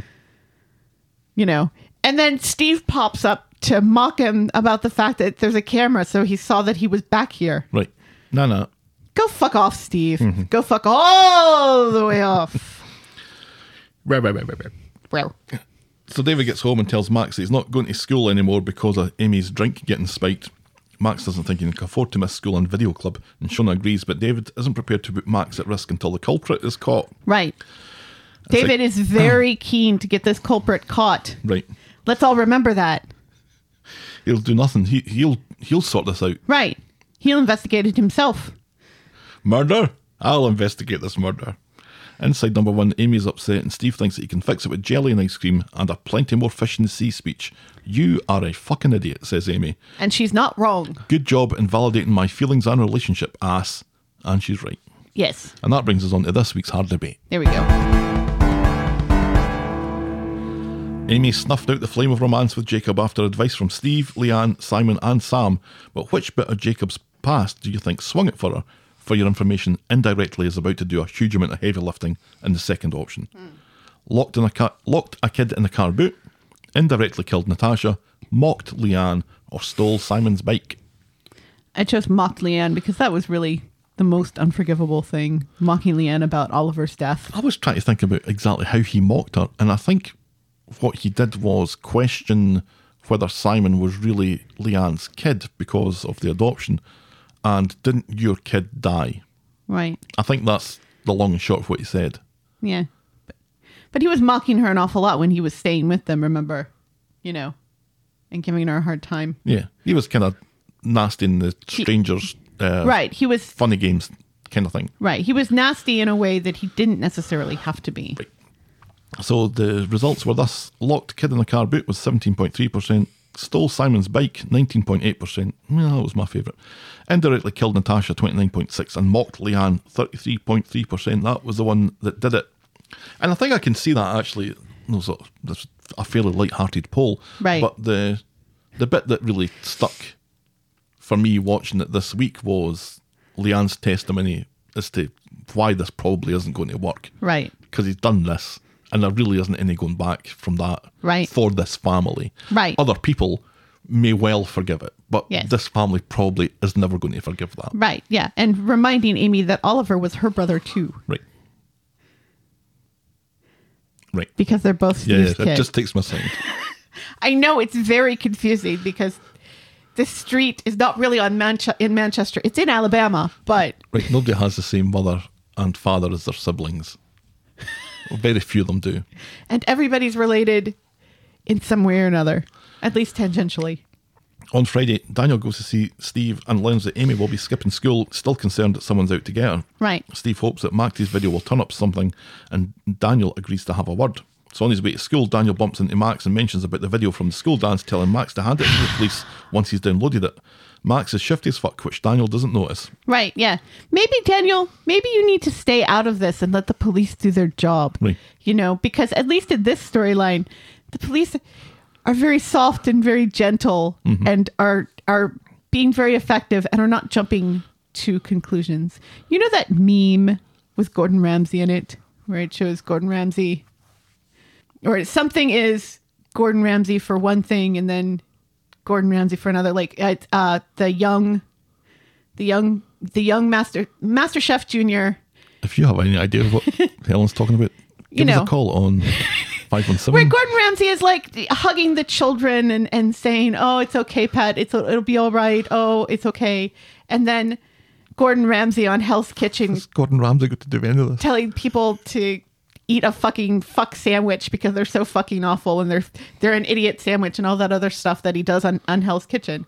This is the police in Manchester. Anyway, With David where bumps. Imran and Adam are the Hell's Kitchen, and Amy and Jacob and Max are Master Chef Junior. David bumps into Steve and, and Nina rolls. When have those two last spoke? I thought to myself. Steve seems to be having a birthday party for Oliver. He's not. He's just getting ready to go to the grave. Right. David offers his ear with regards to Amy as he knows what it's like, and he gives Steve the Cliff's Notes version of his experience. Right. Once again, I'm still a little shocked that not everyone on the street knows that David was raped by Josh. Yet another J name. Don't go through them all again. Josh, We get it. the actor of We get which is now on Waterloo Road with Natasha and Michelle. Whew. And also is a member of the J Club. Steve's walking with Leanne, Simon and Nick to visit Oliver's grave, and Simon and Leanne take this opportunity to get torn into Amy for hanging around drug dealers. What, like you pair? Says Steve. Simon gets all mouthy, insisting that was only because Jacob and Harvey were threatening them. Not to start with, it wasn't. No. Not to start with. No. Nobody was threatening anybody No, to start with. it was to help your mum with bills. Right. Because she was too depressed to work. Right. So see this shut the fuck up, Simon? Shut the fuck up. Yeah. Good job, Harry haircut. Anyway, at home, Max seems to have transferred footage to his laptop, so when the police come in with David looking for his camera, he doesn't shit himself when they spot it on the sofa. David's a bit of a boomer with the camera and can't suss it out, so the cops take it down to the station to let their tech boys have a look. Right. While Max palms the SD card into his pocket. Right, yeah. They're not going to find anything because he switched the SD card out. Right. David and Max, thanks Daniel. David and Max find Amy crying in the community garden. David tells her the same thing that he told Steve, but Amy's inconsolable, trying to figure out why someone would do this to her. Right. And And they have this is something that I was actually really pleased that they were tackling. The effect that this has on Amy doesn't end with getting out of the hospital. Right. You know, that this has a reoccurring effect on her life where she, as far as she knows, somebody wanted to drug her and rape her. Right, yeah. And that someone is still in her school, Right. walking around in her school, and she's never going to get closure until that person is caught. Right. And I was really glad that they took time to And spell it out. and there's all this fear and terror which David can relate to. Right. And this scene makes what happens later so much worse. Right. So when Max It can fuck all the way off. I'm so fucking angry. I believe you said that. Fucking angry. So with Max hanging around like a bad smell, David talks at length about his experiences on GHB. Amy is worried about what the plan was for her. What were they going to do to her? She is absolutely terrified about the fallout from this, and David assures her that they'll catch the scumbag what did this while Max shifts about uncomfortably in the background. He just wants them to stop talking to each other. So Max is fucking about in his laptop when David comes down the stairs and sees the footage on the screen. Can you see who had the GHB, says David. Yes, says Max, just as his big mug comes up with the pills helpfully labelled GHB and pointing at the camera. With little devil horns and a devil tail. It might as well have had rape juice written underneath it. Right. I'm so sorry, says Max. Probably did. Tell me you're joking, says David. So Max starts his tight 5-minute routine about 9/11 until a furious David interrupts. Max explains that it wasn't for Amy or for Summer. He was trying to drug Daniel, and he did it because Daniel deserved it. He was a cocky shite, full of it, pretending that he knew what they'd gone through. He wanted Daniel to know what it was like, and he did it for David, and David was like, don't you be putting this on me. Don't you fucking be putting this on me. He knows Max has lied and switched the memory cards, so he's not so much of a boomer after all. He looks like he's about to Not a deck boomer Max at all. until Shona comes in. If he's a boomer, you're a boomer. So he's a boomer because he doesn't know how to work the camera. Keep up. So David grabs his jacket and announces he's off to the police station. Shona must be putting in personal best What? after personal best because What? she catches up with David before What? he goes into the police station with Max's laptop. I'm very concerned about Max's obsession with Daniel. Right. Because this is going above and beyond. After repeatedly being told to leave Daniel alone, you know, he's still got this idea, oh, I'm doing this for you. I'm doing this for you. He's obsessed with Daniel. Yeah.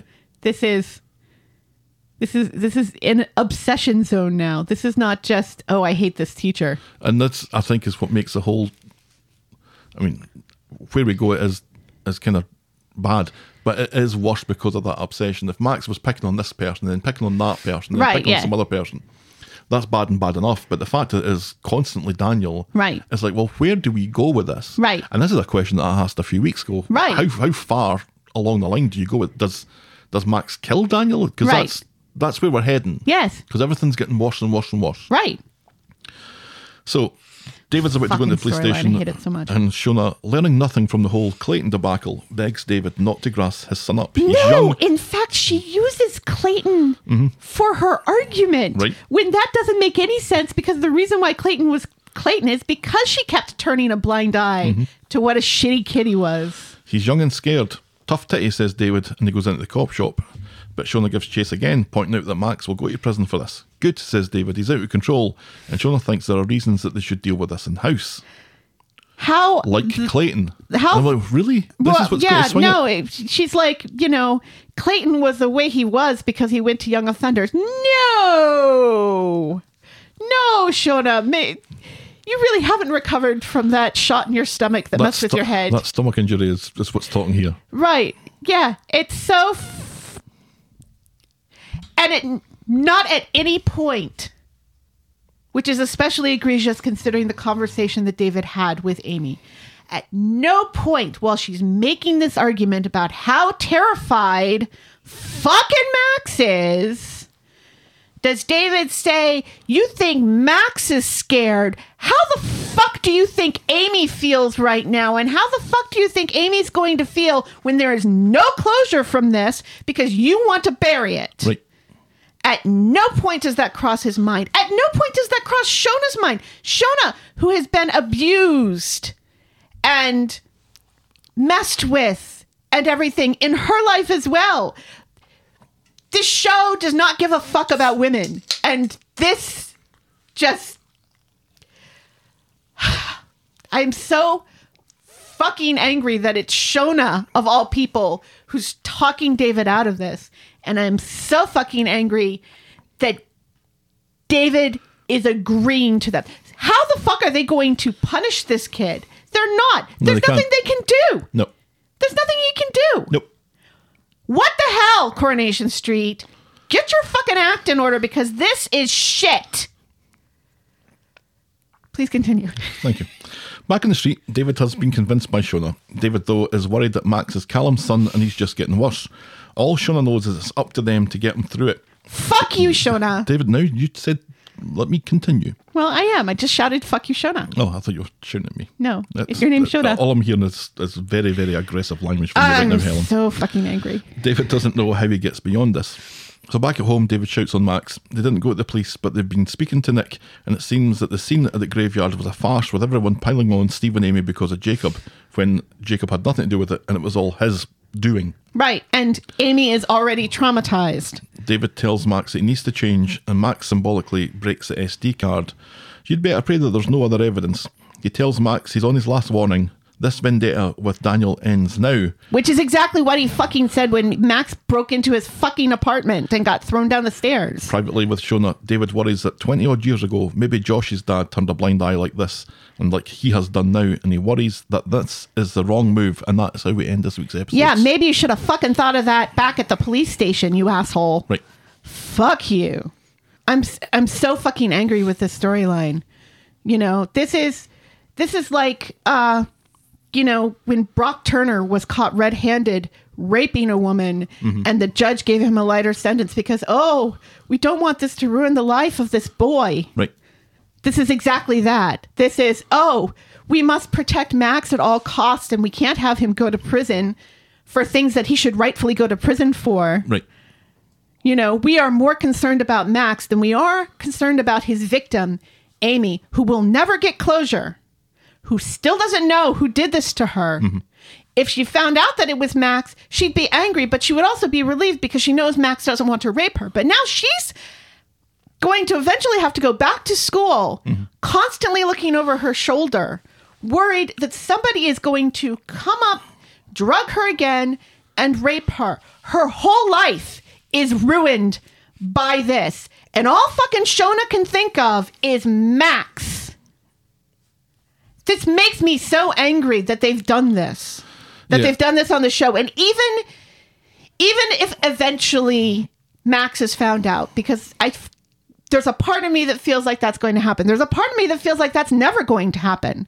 Because let's remember, Gary is still not in prison for killing Rick the Chin 4 years ago. And Hope is still walking around, even though she almost burned her future mother and stepmother to death. Yeah. Well, let's hope. But you can't think of it that way, because that's exactly what happens. That's exactly how it starts. They're just a kid, so we don't want to ruin their whole lives by having them be defined by this one horrible thing. This one horrible thing that has destroyed another person. These are not victimless crimes that these children are doing. You know? This is going to affect Alina, who is already, let's remember, very fragile for the rest of her life. This is going to affect Amy for the rest of her life. This is probably going to affect Daniel for the rest of his life. You know, Max's obsession with him and wanting to do damage to him. It's just the whole, this is the last time. This is the last straw. They keep redrawing that line because this is exactly what they said to him the last time. Max has learned nothing. Max will continue to be a shit and do shitty, horrible things to people. It's not going to end with Daniel, because once he sees that he's gotten to do it with Daniel, he'll move on. He'll find grudges with other people that are mostly imagined and in his own head. Mm-hmm. Because let's remember, his whole grudge with Daniel is that Daniel wants him to do his homework. Right. And then the girl he likes is obsessed with Daniel. And then Daniel let slip something that he had assumed that he already knew about his own dad. Which, honestly, it still surprises me that David hadn't sat Max down at this point. Because David did get closure. I don't think that's really got anything to do with it, to be honest with you. I don't think that's just an excuse at this point. The thing about Max is that he's already got it in his head that Daniel's to out get for him. Revenge for Daniel, and he is... And it doesn't matter why. Right, so the rape thing is just a bonus. It's just something to... Do you think he's in love with Daniel? I kind of hope that they don't go that way, because that's a kind of American Beauty horrible ending. Do you think he's I think we should avoid. He's the Lydia of this story. That Max because well, he is. I guess it's such a bad way to go. Bad people do bad things on the show, and bad people do bad things all the time. Otherwise, there really isn't much of a show, and it is done to get reactions, and it is done to get people talking, and it probably is done to get people outraged. Yeah, people being outraged, which I think everyone is clear that you are outraged. I think that is a purpose of this storyline is to get that happening. I am so very outraged that I told you this morning that there's a part of me that just does not want to watch this show anymore, because it's such an egregious misstep, and is not taking the power of media, the power of this show over the influence of people's lives into consideration. I don't know if the storyline in and of itself is what is damaging to your opinion of it. I think where the damage comes is from having characters who probably wouldn't react in the way that they've done, reacting in the way that they've done to generate more drama, i.e. having David being the parent who is willingly turning a blind eye after his whole history and after everything that has been said by him this week that kind of runs against what he is choosing to do.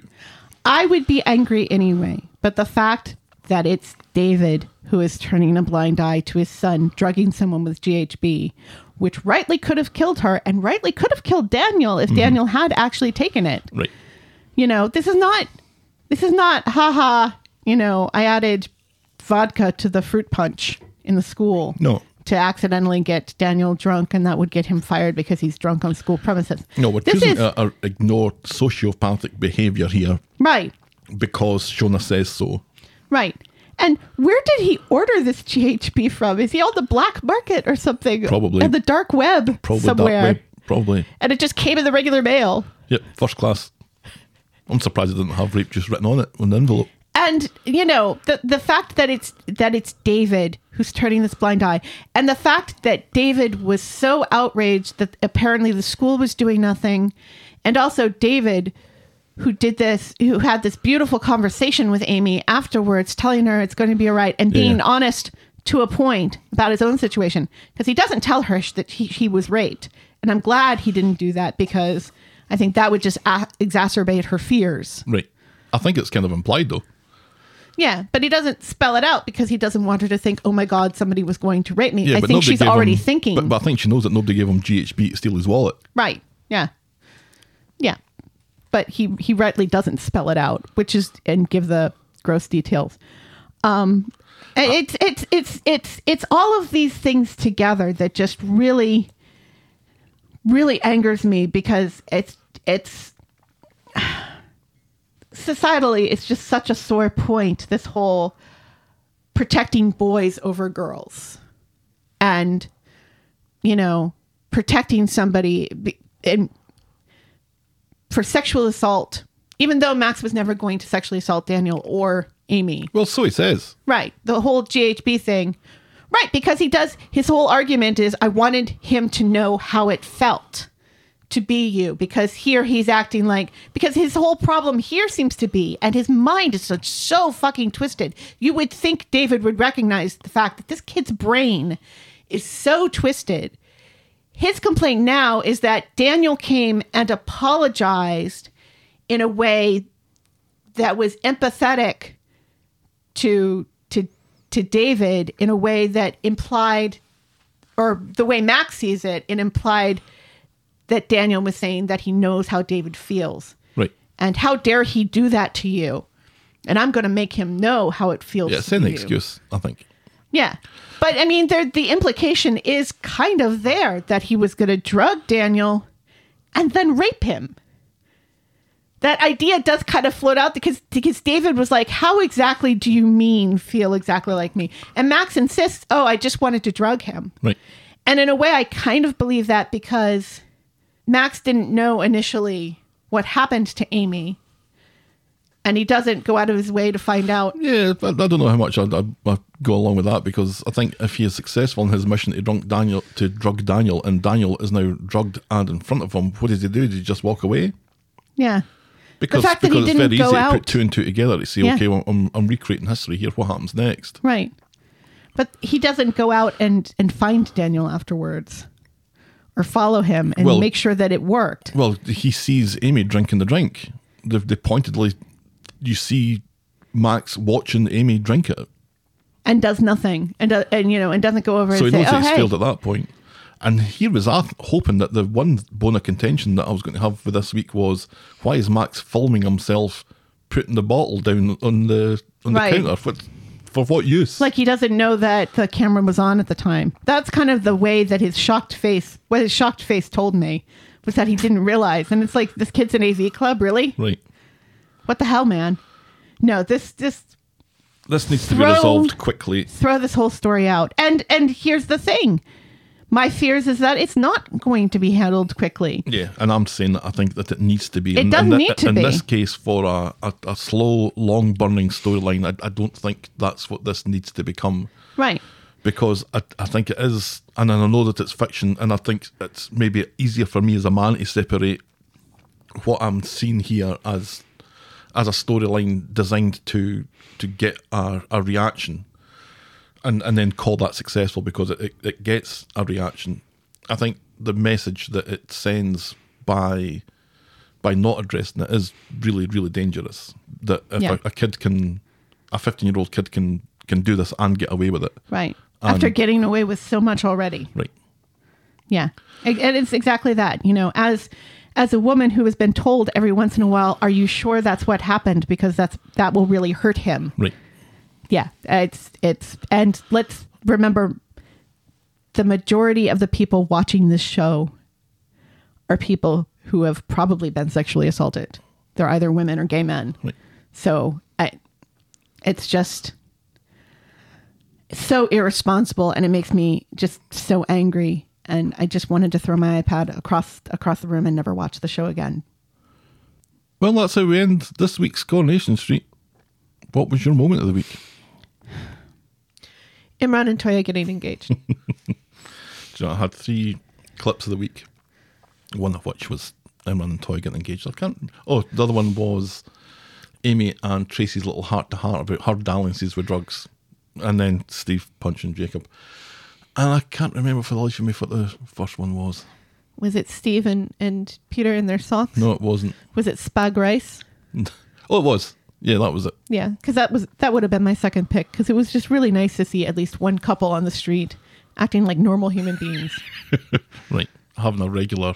Because that's a conversation you and I would have had. Yes. And probably have. Probably might have later on. Yes. Yeah, I think it really was just the only... But it was the only ray of sunshine bit of light in the whole. in what was a fairly depressing week. Yeah. Again, an argument could be made for Carla and Peter and their wee banter, and then Steve and Peter and their socks. Mm-hmm. Timbot 4000 says, who eats chili con carne without rice? No, it's definitely Toy and Imran. Yes. They're ignoring the last few. Let's just not talk about that. Didn't happen. It didn't happen. Didn't happen. That's our moment of the week. Boring moment of the week. Daniel not blowing out all the candles. You had one job, Daniel. And one job. Now the rivers will burn down because that's what I was thinking. These little tea lights that are being left. You just blew out the pear scented one. You didn't blow out the little white votives. Yeah, and the rivers will burn down now. That's where the fire's coming from. Yeah. That's it. Boring moment of the week. Well, I think we better wrap this one up then. What do you say? Please. If you want to, we're the talk of the street at gmail.com, and we're at Corey Podcast on Twitter, Facebook and Instagram. You can shout me and Helen a coffee by heading to ko-fi.com/the talk of the street. Check out the clicky section of vogle.co.uk for links to our merch store and YouTube channel. And if you're so inclined, please leave a rating and a review on the iTunes or your podcast provider of choice. Thanks for making it to the end of another episode, and we will be back next week with more The Talk of the Street. The Talk of the Street. Cheerio. Bye.